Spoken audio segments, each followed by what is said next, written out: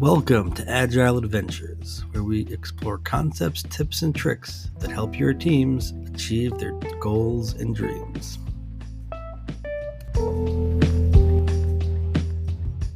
How's it going, man? There we go. I hear you. Things are going well. It's another good air quality day in California. Well, I guess the summer is winding down. Oh man. Yeah, slowly but surely. You ready to jump into the podcast? Sure, I think we're already recording, so we're good. Because when last we left off, we had two big topics. And the first one, I believe, was how to estimate for risk, right? Yes. Yeah. How to estimate for risk and not keeping everything in your head. Yes. And those two are kind of related. But let's jump on the risk one first. Okay, cool. Let's do it. So normally, the overall view of estimation in Agile is based on the assumption that when you're estimating, what you're not doing is actually building the product. So there's this trade-off. I could do a lot of stuff to get really good at estimating, but it would take a lot of time, and so I would not be building the product, so the product building would take longer. So the underlying premise, I'm going to spend as much estimating as possible, but I'm going to estimate more frequently based on historical. What I'll do, imagine you're taking a road from Herzliya to Jerusalem. So you calculate how many kilometers it is for the trip, and you divide it into pieces. And you say, hey, all right, the whole trip should take me this long. I know it's going to take this long. Herzliya to a halfway point, and I'm going to estimate it, right? And if I want even more sure, I just keep more people.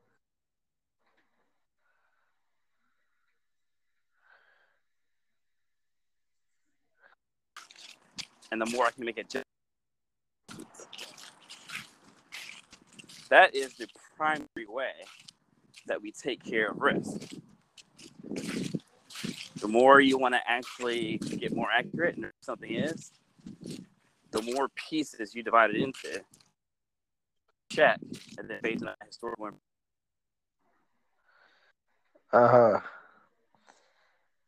So, in other words, don't spend all the time up front getting good at estimating. Rather, spend the time and... And that's the mistake people run. People make this art out of estimating accurately. But yeah, when you...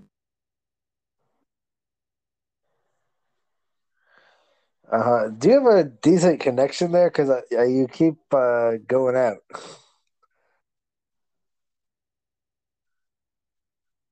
All right.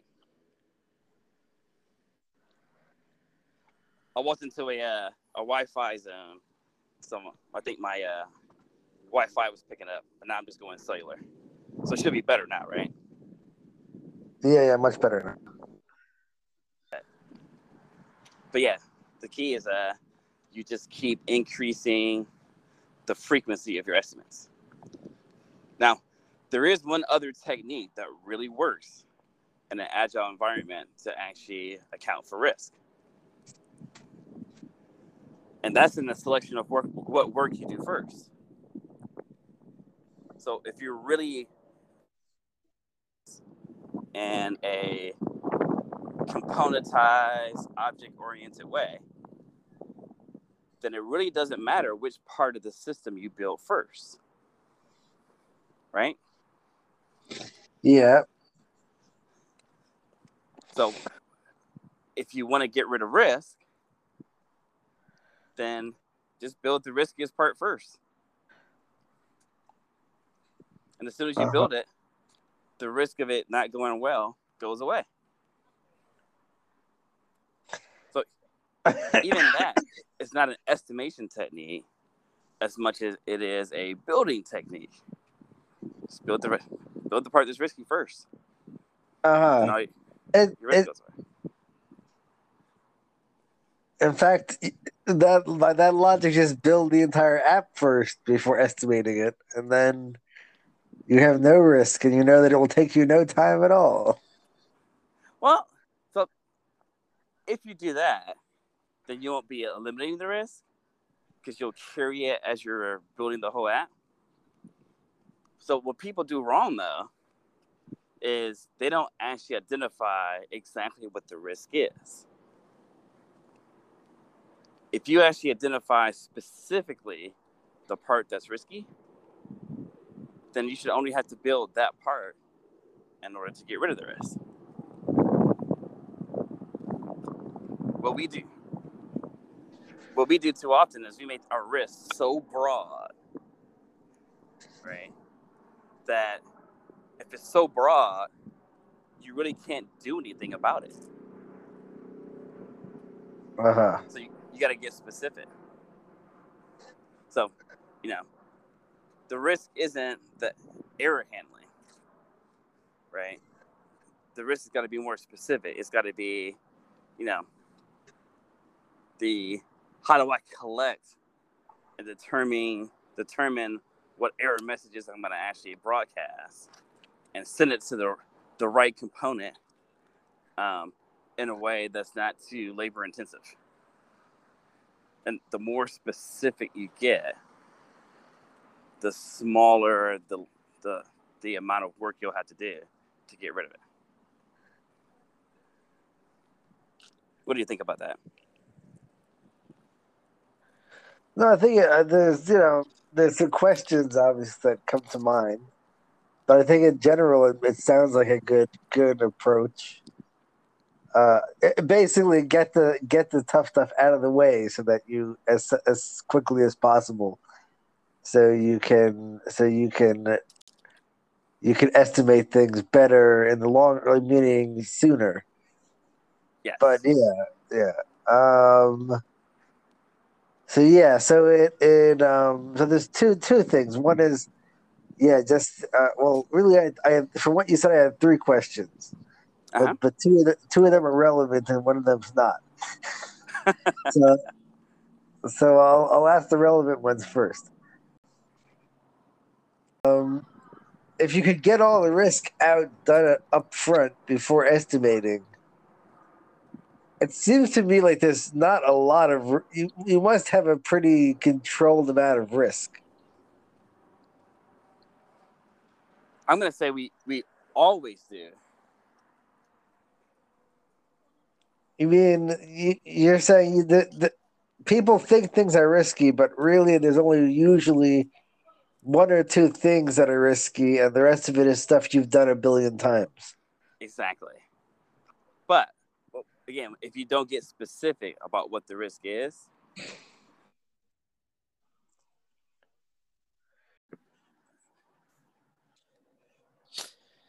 okay, so after the technical difficulties and whatnot, where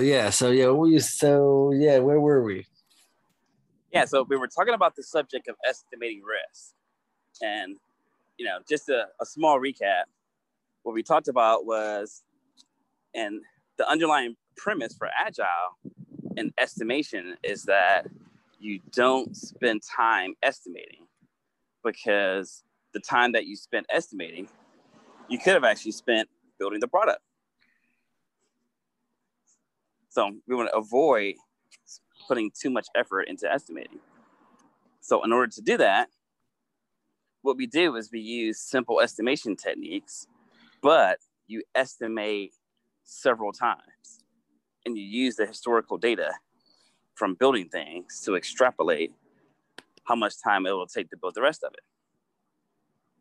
So then we got into the subject of, well, if you're using that technique,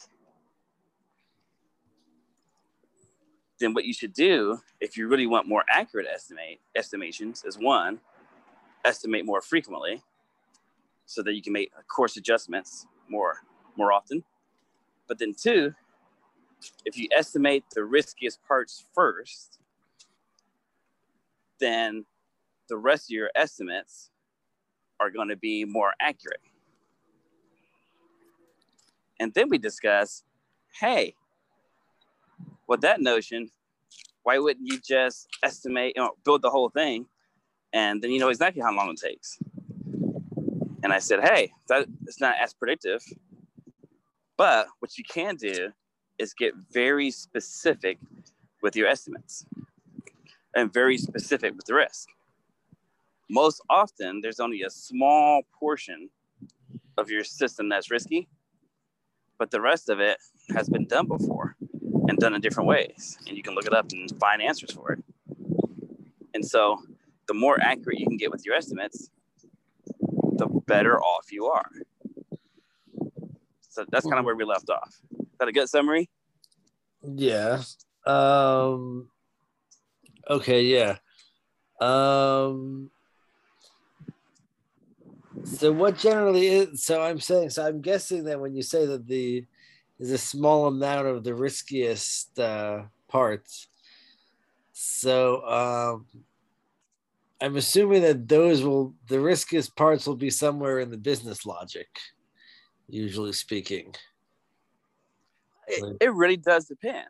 Often, you don't know, you've never worked with a couple different components and you don't know how they'll work together. Like I remember a couple weeks ago, we were talking about incorporating RabbitMQ.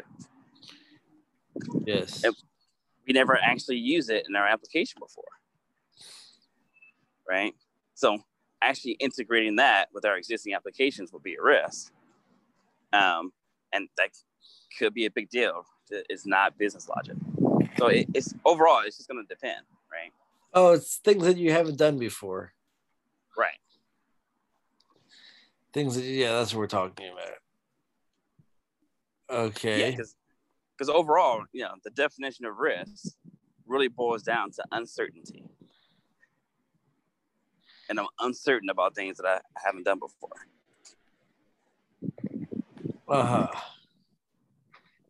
I mean, some things are just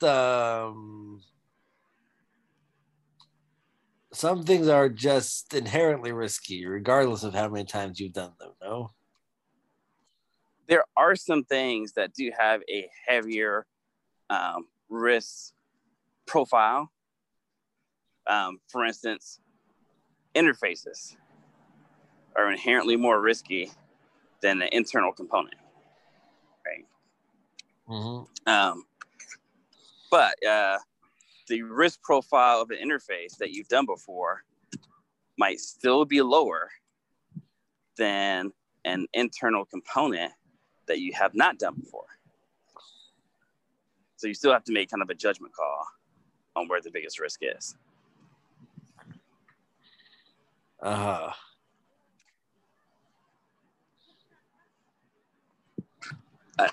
personally, and you're a better coder than I was when I was coding heavily.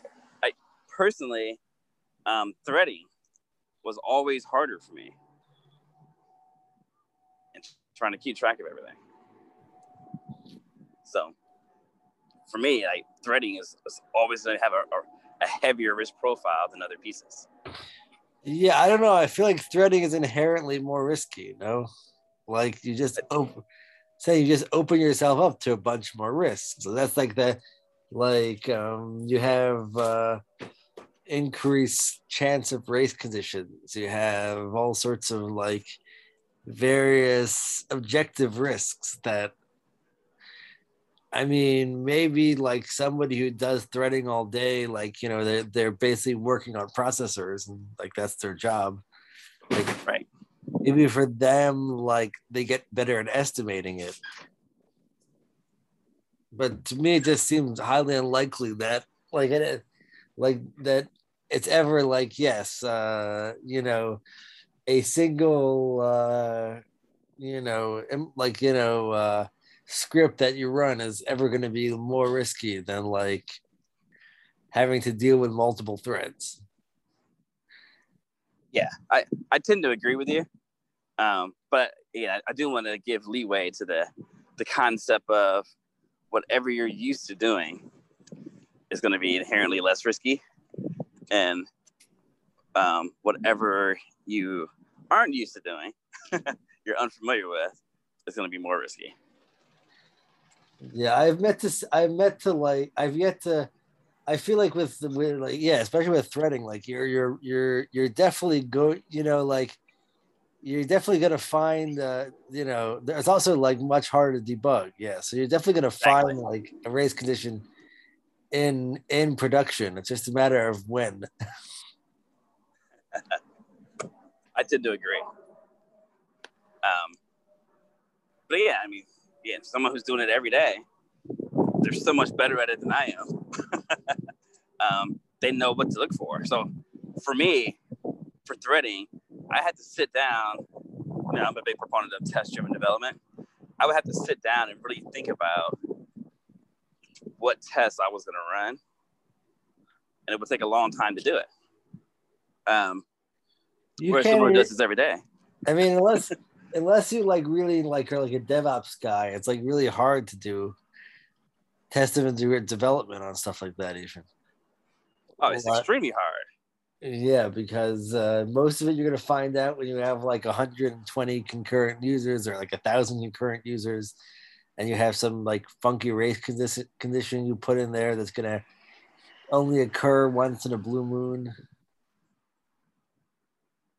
Yeah, but I know a guy who does this for a living, day in and day out, and he actually, it's kind of the reason I brought threading up. He actually created an output display that looked at for each variable in each thread what the value should be at any given time. And he displays it. He has like a separate monitor that he puts it up on that monitor, and while he's coding and going through the actions, he can actually look and see, all right, so here's what what is currently the value in each one of these threads, and here's what I think it should be. And then he uses it and debugs everything really easily. Okay, cool.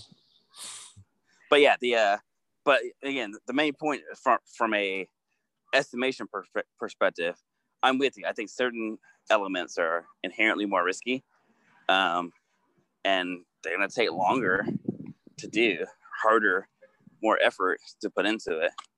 And there's also this additional concept that people sometimes do where they kind of use like a PERT method that's been done for projects. And when I say PERT for projects, like for project management, a lot of times what people have done is they've looked at a 3-point estimate.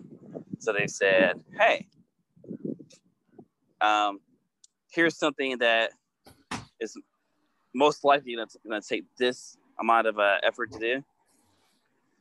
But if I'm working on this and I think the risk profile is higher, then maybe I actually multiply the effort times a factor of 1.3. So I increase the pi for some reason has been a favorite number people use, but I increase the amount of effort because I think this part is more risky, right? And maybe this part I think is easy. So I had an effort of of 1, but I multiplied it times 0.7 to decrease the risk tolerance of it. So you can play tricks like that. Personally, I think that doing all that extra work violates the underlying principle in Agile of don't spend time estimating. The more things you add to it, that makes it more complicated to get more accurate. The more time you're spending not coding. So I tend to just estimate it, assuming that I'm going to be wrong. And when I do my further estimates in the future, basing it on historically, here's what it took, then it'll come out in the wash. So that, I don't worry about it. that was question number 2. You sort of touched on it there.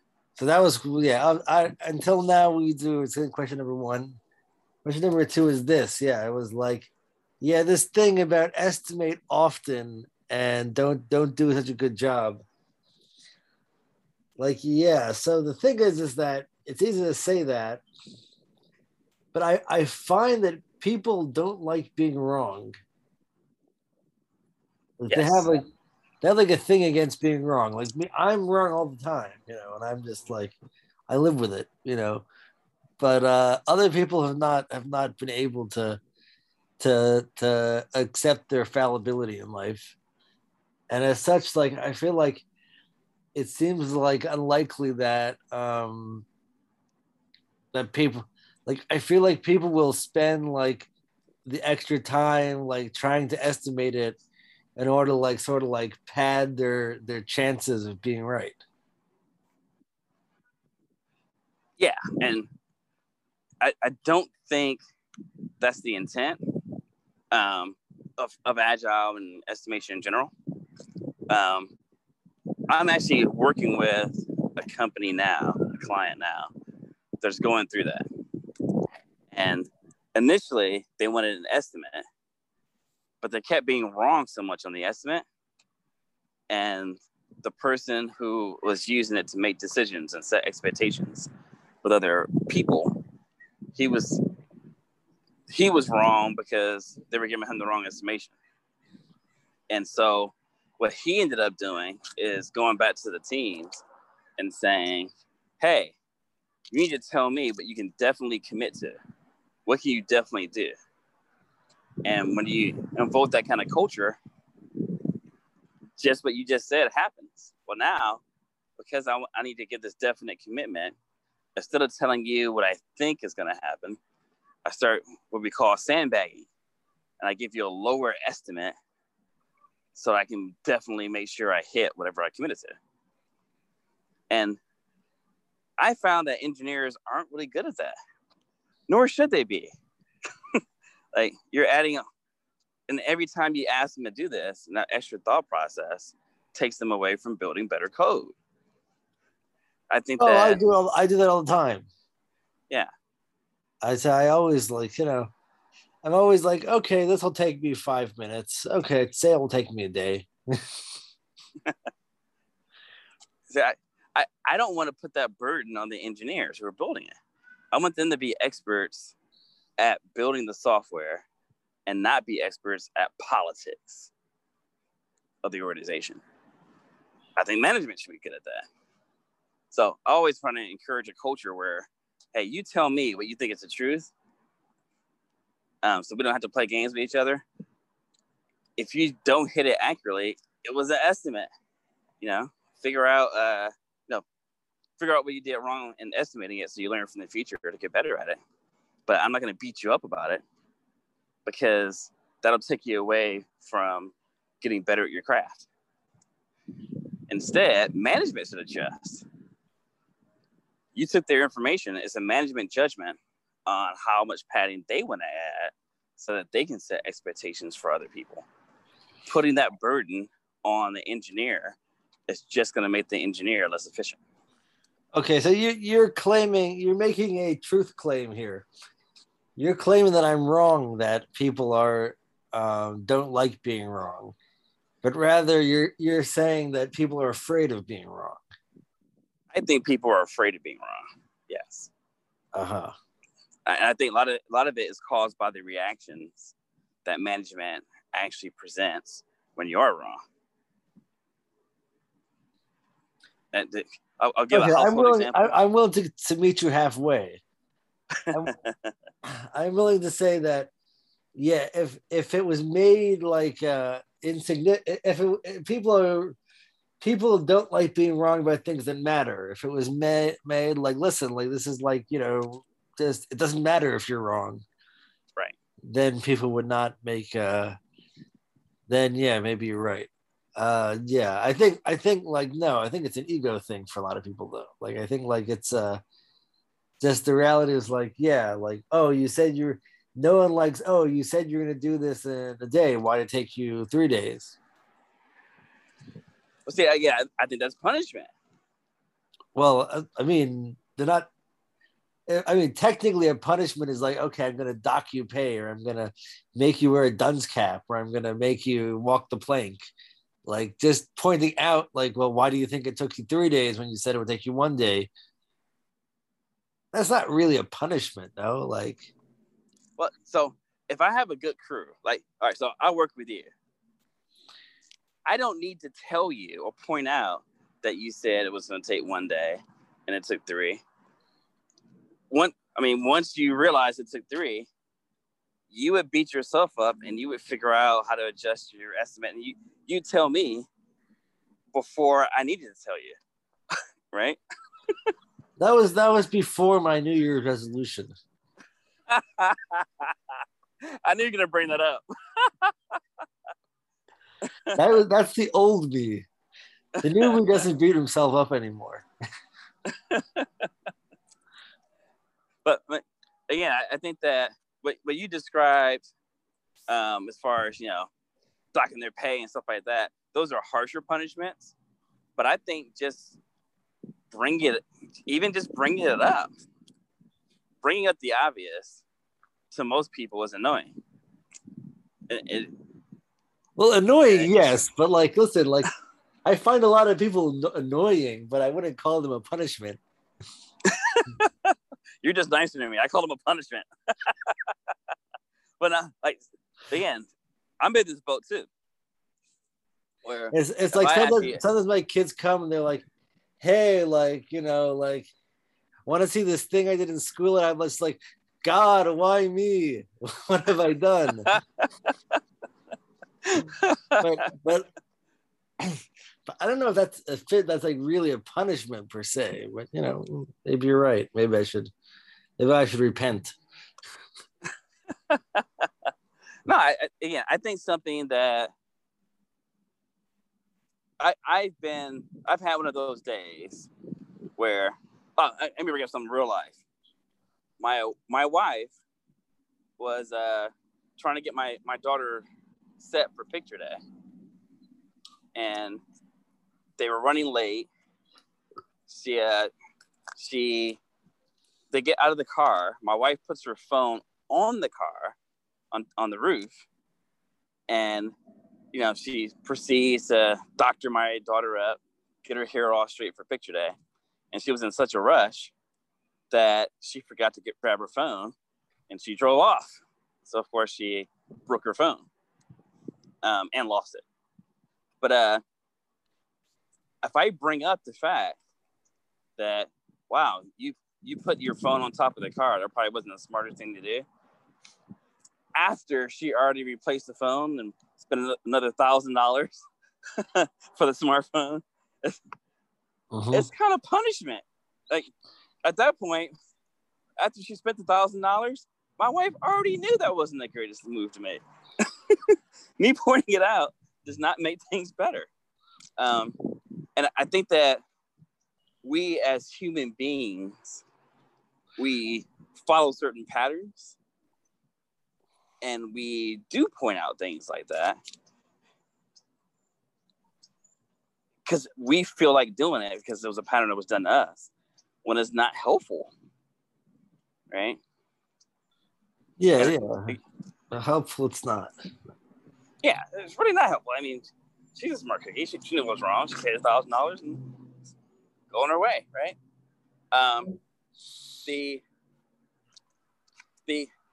Again, I think that the environment that you want to create with engineers is that they hone their craft, figure out better ways of doing things, and they tell you the truth. And anytime you're pointing out stuff that they could figure out on their own, for them, it's like punishment. Like having this, if they care about their craft, they were going to go figure out why their estimate was off. You pointing out, hey, your estimate was off, right? It's just putting salt on the wound. It's punishment. And if I don't like it enough, what I'll do is not figure out how to make a better estimate. Because again, the estimate I gave you, if I was doing my best before, having that salt in the wound piece is going to make me better. If I want to avoid your comment, what I'll do is sandbag as a default. And I don't want that at all. I'd rather you give me your best effort. And if it's your best effort is off, you would investigate what about it was off and then learn from it. So it becomes a personal learning journey, and it's not influenced by the fact that I'm going to point it out and annoy you. Does that make sense? Yeah, it could be that. It could be that.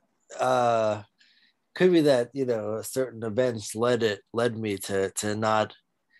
I mean, I think you're overestimating or underestimating, I guess, the level of zen I have now, as far as like, oh yeah, you said it was going to be a day and it took a week. Like, oh man, what do you do? And I was like, okay, yeah, I guess it took longer, and yeah, I think I've been able to master that. So like, I can't, but I can see myself like maybe like a few months ago, yeah, going through that whole beating myself up and trying to figure out why it took me longer. Yeah. Well, again, if I firmly believe that if I'm using the concept of yesterday's weather, which basically means that I am looking at the rate of development that I've done historically in order to forecast here's what's going to happen in the future.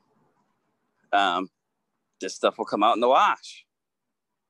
As soon as I do a piece of it, right, I'll be able to re-estimate. And just to make this really clear, let's say that I'm risk averse. So the component I'm working on, I divide it up into 10 roughly equal sized pieces. I said that each piece was going to take about a 5 to do, and the first one took an 8 to do. Well, now I know my. So before I get to the third question, the yesterday's weather thing. Uh-huh. I agree with it. I just don't think anyone ever does it. Oh, people do it. I work with many clients that actually do it. I feel like everybody always puts the button, which is like the yeah. Well, it took me this long, but that's because, and then they have something, and they say this is different because why? And like they shouldn't, because 1 second. Oh, no worries. But why? Let me throw this out. This is where the culture of the team makes a big difference. So I've been on teams where we weren't all equal. And when I say we weren't all equal, if you have a person who's kind of in charge on the team and they don't see that everyone's equal, then when they give an estimate, it's off. They say, hey, I'll make it up later on. No one can call BS on them and say, no, that's probably not the real reason. And it's going to happen again. So estimate this way. So if you don't have the proper power dynamics, we're not equal as a culture, as a team, then you do run into that. Right. And if you don't have if you don't have a strong enough scrum master, right? Because they should be the last line of defense. It should be the team, but the scrum master should definitely be the last line of defense and call people out. No, BS. We're using yesterday's weather. You don't get to actually say you're just going to magically get faster, right? We're estimating based on the rate that you used before. Yeah, but it at some point it becomes semantics because it's like, no, it didn't take me that long to do that. It's just I didn't realize that there was this other element which doesn't apply here. See, that's why we use yesterday's weather, because I don't want to get into the semantics and banter back and forth. I want to use the numbers, right? Yeah, but I'm saying if it's good to call BS on it, but like eventually it's like, okay, yeah, but like,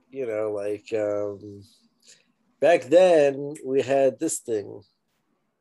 Yeah. But the way I want to end the argument is I want to say, hey, you know what you're saying may be true. Let's create a hypothesis. If what you're saying is true, then this next piece that we're going to put into the sprint that we originally said was a 5, that I'm saying is an 8 now, will really come out as a 5. Or possibly even a 3, because you're right. We didn't take into account this learning and all that stuff.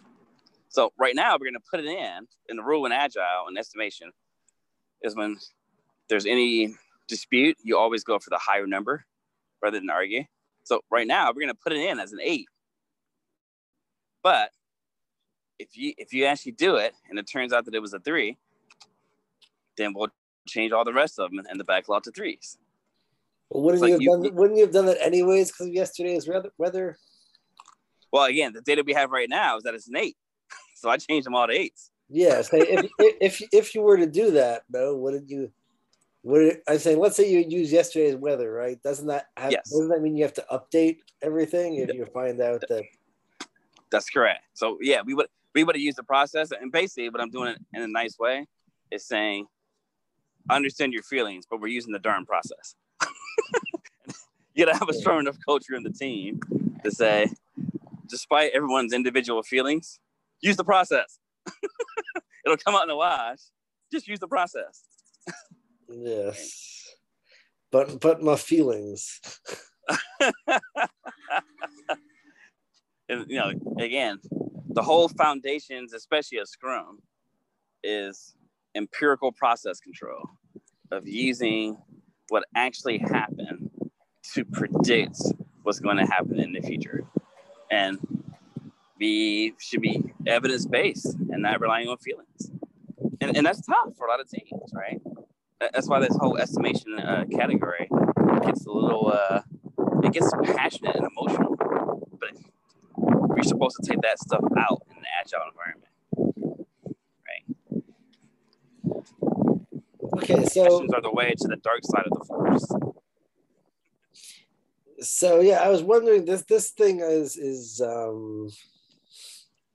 this is the third question that wasn't relevant, but I think is just an interesting.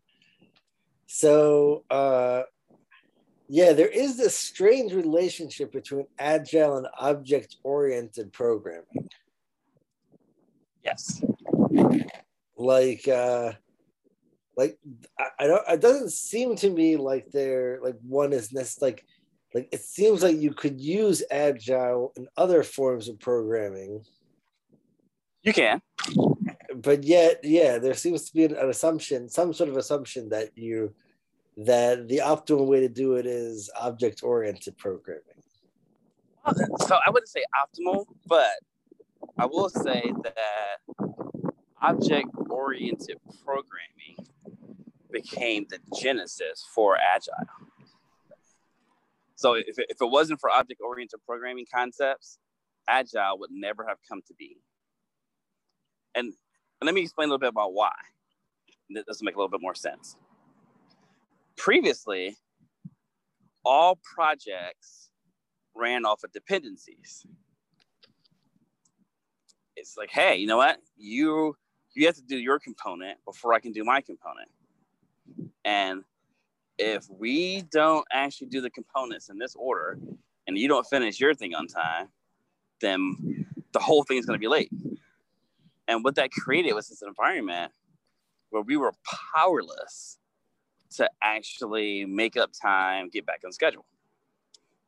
And object orientation breaks that, because an object orientation, because I'm programming toward a common interface, because I'm specifying the API up front, and I'm programming to that rather than waiting for your part to finish before mine. But because if I know how the system works, I can develop my tests at the same time or even before you start programming, right? Once those principles came into play, well, now we can do concurrent development, and dependencies don't matter. Before object-oriented programming, dependencies mattered so much that all we did was manage dependencies. But then when object orientation came up, now we're in an environment where dependencies can be managed in such a way that they no longer exist. I can have an entire project going on that has no dependencies. And that was huge, right? So it was so revolutionary that now object orientation is associated with Agile just for being able to manage dependencies. Does that make sense? Yeah. And it's huge. I still have talks with people, and I had a talk with someone a couple of days ago he was asking me advice on how to manage dependencies, and a couple that he had on his project. And when I say manage dependencies, like he meant like how to organize the project around it.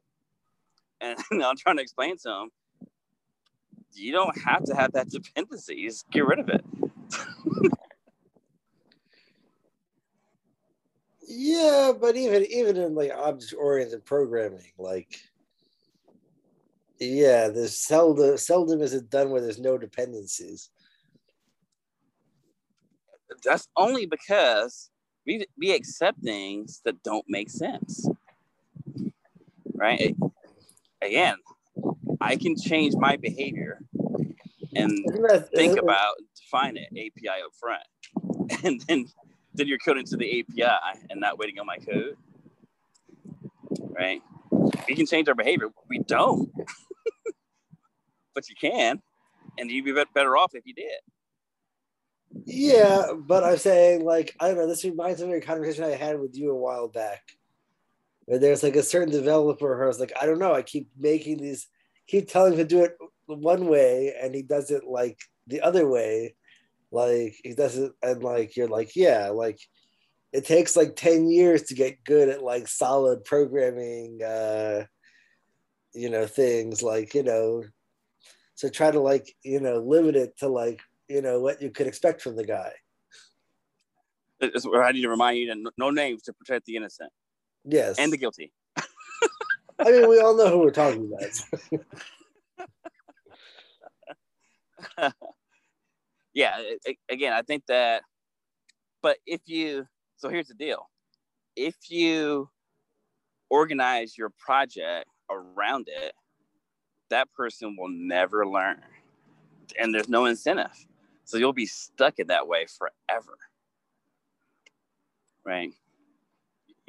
We're much better off if we organize and manage our projects in a way where those type of things are eliminated. And so this person has to either learn to do it our way, which is more efficient, or they feel so bad and uncomfortable that they quit. But what our project team did was rearrange the whole project around that bad behavior, which causes us all to be less efficient. And you just get less done that way. That's not the way I want to go. What do you think? And we did. We actually did it that way. We accepted the inefficiency. Yeah, but like, what was the other choice? Like, the other choice was like, I mean, it's good, but you have deadlines and you have, like, I don't know if I could have argued, like, I wouldn't, like, yeah, it'd be great if we just like didn't accept any pull requests that, weren't the way we wanted it. But like, yeah, there are deadlines, there are things that have to get done. Like, like there'd be, you'd go back to like, or you go back to like me doing everything. See, the deal is, and it's going to sound funny. People aren't used to this. It's a big deal. So viewers, listeners, lean in your chairs right now. Deadlines are evil because deadlines causes bad behavior. We accept lower productivity. We accept not training people to do things the right way because of deadlines. When really what should happen is that the team should be estimating what it takes to do what they need to do. And we should finish when we finish. And management should set the proper expectations for stakeholders based on what the team has done in the past. And don't let deadlines influence it. Because in the end, yeah, we made some compromises. We didn't teach this person the right way. We accepted some inefficiencies to meet the deadline, right? But now we operated slower and we didn't actually prepare things for the future in the most efficient way. We incurred technical debt and everything is going to be slower from now on because we accepted those inefficiencies. And now we got to deal with it. And now the business is going to get less value because of it. I think we should have done it the other way.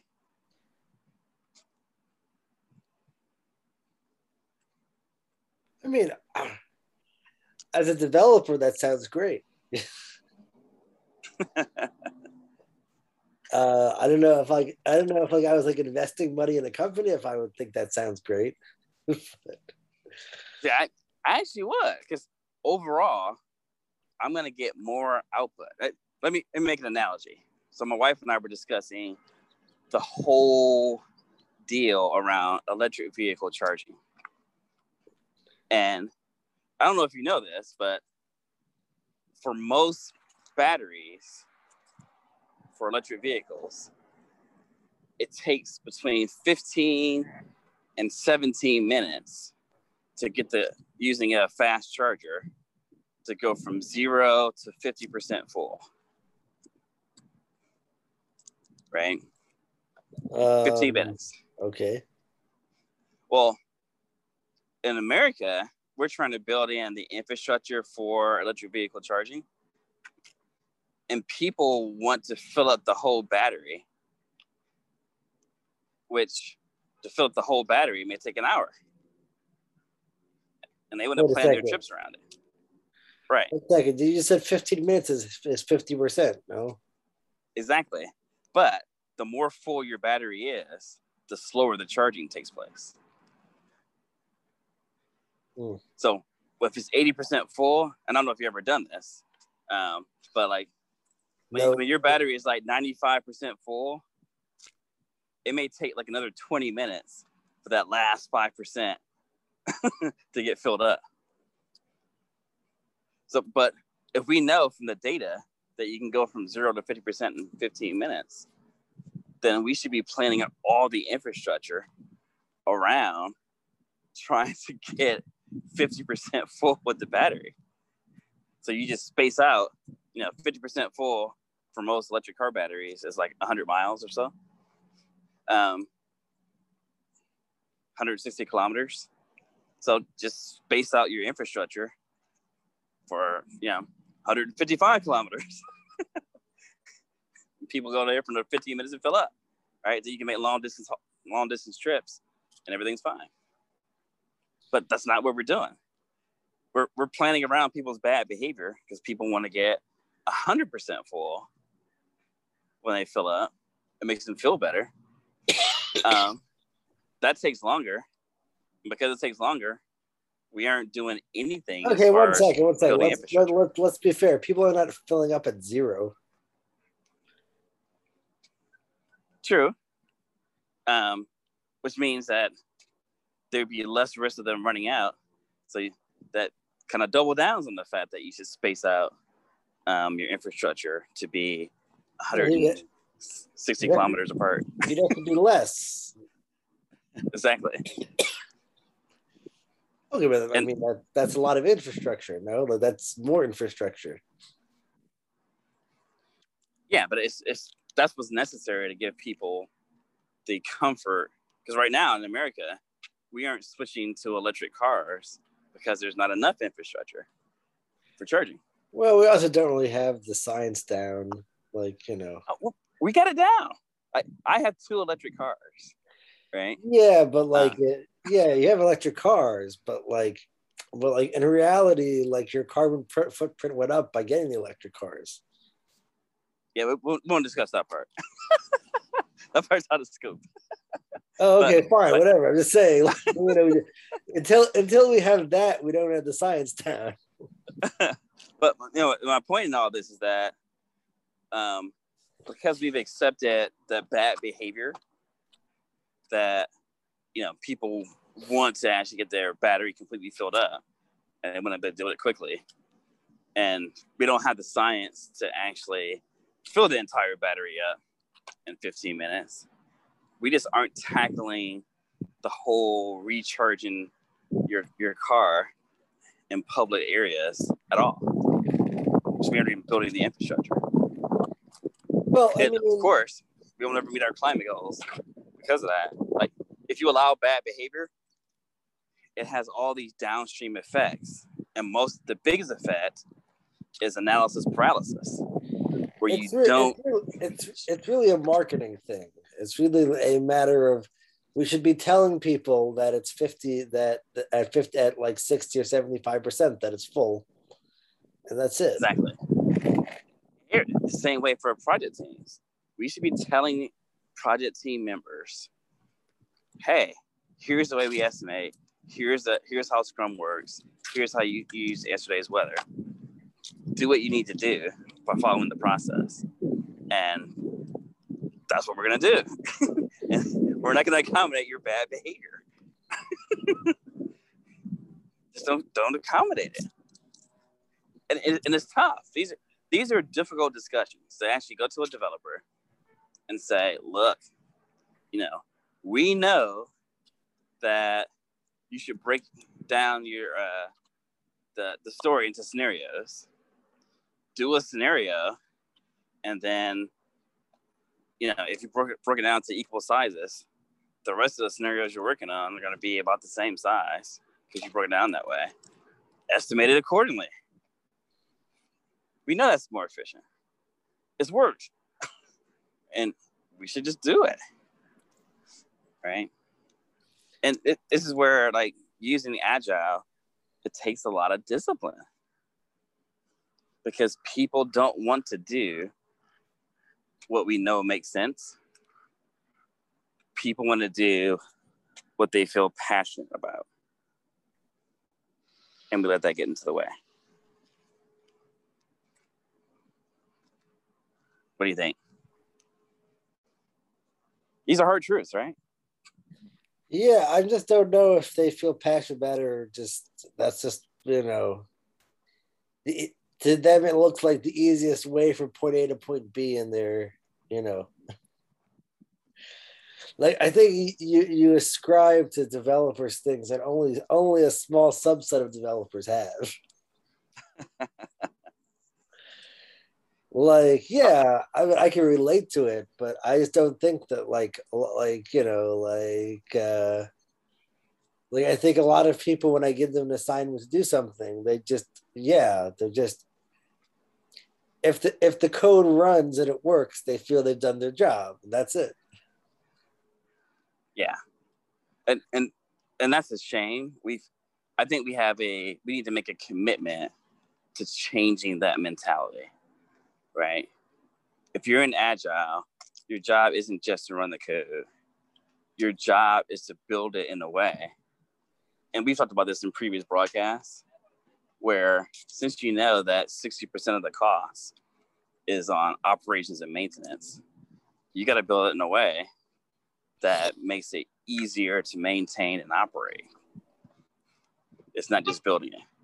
And part of your job is to make sure that you are estimating properly, right? Part of your job is making sure that you have appropriate test coverage, right? And you've updated the your DevOps infrastructure so that you've included the appropriate amount of automated tests to make building it in the future easier. Like, we just got to set expectations that all these things are part of the job, and it can't just be build it and throw it over the fence anymore, because it's costly. Right? Okay. Now, again, if you look at the statistics of, there's a bunch of agencies, including the standards group that does the chaos report, and they look every year at what percentage of projects are successful in terms of delivering what they need to deliver within this, delivering the scope within the budget and within the schedule that we plan for. Those numbers aren't getting better because we keep letting people not do what they're supposed to do. We just got to set better expectations. And it's tough, I don't want to minimize it because these are tough conversations to have. Here's one of these. This is an open question for me, which is like, so I've seen all these statistics about like agile workflow and all these things, and I've seen that they show a certain level of improvement. But first of all, we're talking about like the subset of teams that actually can employ agile in the way that you're referring to, versus the subset of teams that claim to do agile. I think we both know that there's a tremendous discrepancy. Yes, I agree. So it's hard to know what to do with those statistics, because it seems they're all over the place, which is sort of what you'd expect. There does seem to be some form of improvement about people who accept like a strict agile thing, but the question is, like, a team with that level of discipline, it could be just any system that would force them to think about their workflow would give them improvement. You've hit on something that is very true, and I use it. When I say I use it, let me explain a little bit more. I tell my clients or potential clients about my history. And my history is, for most organizations, I've been able to at least increase their productivity within a year by 50%. And, it's true. I have been able to do that. In fact, in most cases, it's much more than that. I've doubled the productivity in a year. And how do I do it?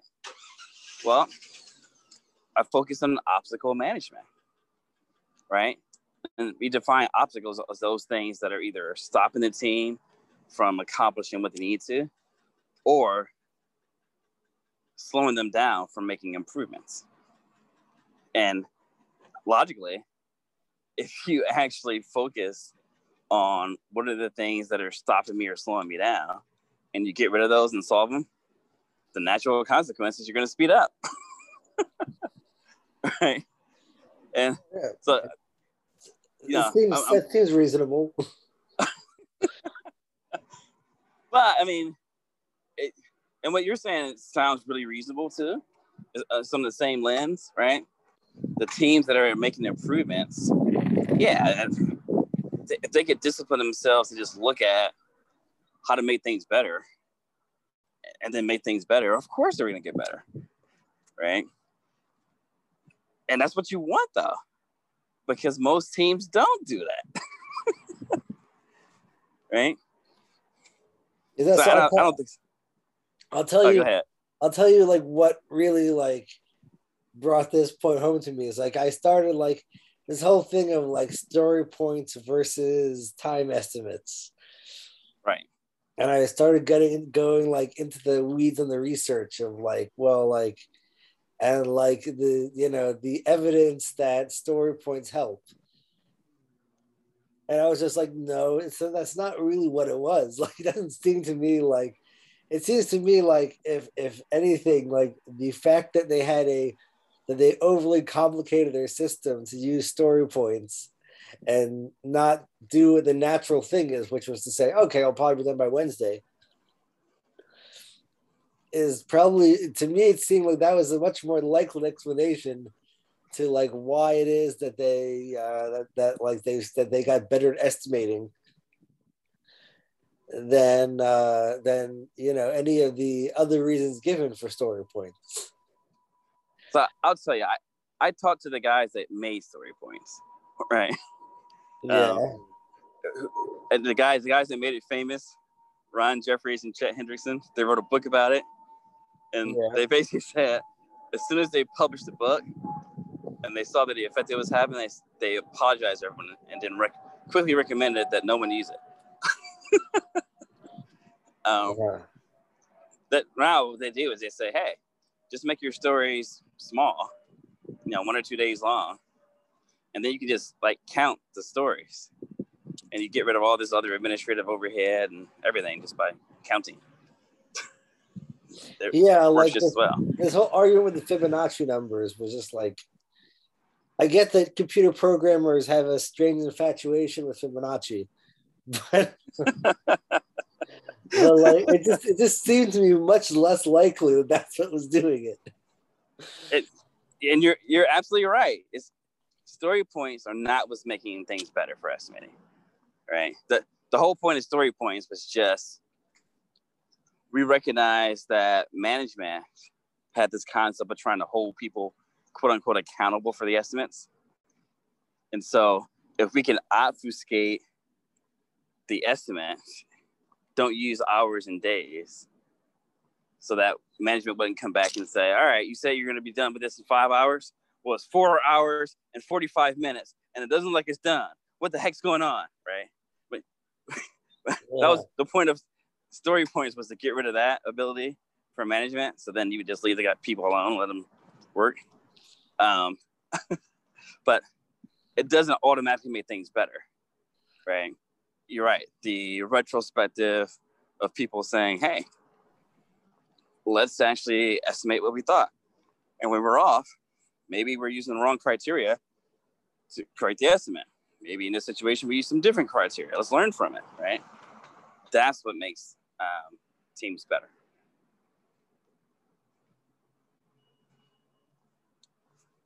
Multiple techniques will work. Yeah. So basically we could so you're saying we basically could sum up agile as agile because common sense is not so common. There's this great video that was made by Ken Schwaber, one of the inventors, one of the co-creators of Scrum. And in the Google talk, in the first 5 minutes, he talks about how, hey, people credit me with inventing Scrum. I've got to admit to you all, we didn't invent it. That basically we took a bunch of practices that people were using that were successful, and we just put them together, right? And people have been using these practices before Scrum came about, and they'll be using these practices long after Scrum's gone, right? It's not Scrum that makes things better, right? These are tried and true practices that we didn't invent that make things better. And yeah, anything that has been proven and worked before that we see is really popular, it tends to look like common sense if you're in that domain, right? Because it is common, right? Then that's what this stuff is, right? It's a collection of common practices that have been tried, utilized, and recognized as working and superior to other practices. So we should use more of it. So, yeah, you're absolutely right. You can sum it up that way. I say that, and then I argue with you on every point of agile. So obviously, it's not that common, right? Yeah, exactly. But here's the thing: like, they put together a bunch of practices that have commonly been refuted to work, but different people in different areas recognize different best practices. So it's not all practices aren't common for everybody, and that's the value that Agile and Scrum, as frameworks, bring to the table. In this region, this wasn't popular, and over here in Silicon Valley, you can't find an automated tester available on the market. And when you do find one, because test-driven development and automated development is so popular, you pay whatever price to get them and you keep them forever. In our project, I couldn't pay people enough to test. Couldn't pay them enough to actually look into test automation. Like, even though it's a common practice everywhere, over here, it wasn't with our team, right? I'm telling you, they didn't believe it. Almost every company I spoke to, they're like, yeah, we really know we should test, but yeah, we don't really test so much. I mean, wonder why things are broken, right? Yeah. Everybody seemed cool with having me test, though. Exactly. But again, I think in our conversation today, you've tried to separate kind of the emotional part that people have from like the logical part, and I kept intertwining them, and because honestly, I believe that most people, even though they say they're being logical, they're actually making decisions based on emotion, based on passion. If you're not using, yeah, I mean, you're probably right. Yeah, it could be that I just, maybe you over time have developed better ways of dealing with it. I just like, okay, listen, I know that we're talking on an emotional level and not a logical level, but I don't know how to have that conversation. So I'm just going to continue pretending like we're talking about things that make sense. Yeah. And so, I mean, just so you know, like what Scrum does by promoting the values of Scrum, right? When I talk about openness, right? When I talk about courage, respect for each other, these values are actually designed to set up an environment where you can have these logical discussions and they actually land instead of being overtaken by emotion. And I don't think a lot of people give enough thought or credence to it, but we need to be hiring based on values. I need to hire people that have respect for other people and their knowledge, so that when you're on the team, you can actually bring up the fact that, hey, this decision should be decided this way on these criteria, and you're using some other criteria. So don't do that, right? If you have respect for other people, then you can actually hear that message and you change your decision making based on that, instead of being ruled by passion. It's just something that's overlooked. Mm-hmm. So these are just huge points to ponder. Yeah, the things. Yeah, we need to. Okay. So I guess next time we could discuss how to not the second keep things topic in your head. Exactly. Yeah, I think we're we're running out of time. We won't be discussing this time, but so next time we'll hit that one. Yeah, we wouldn't want keep this in your head, and then we'll tell you how to get it out. Until then, folks. Yes. We'll sign off. Yeah, signing off. Okay.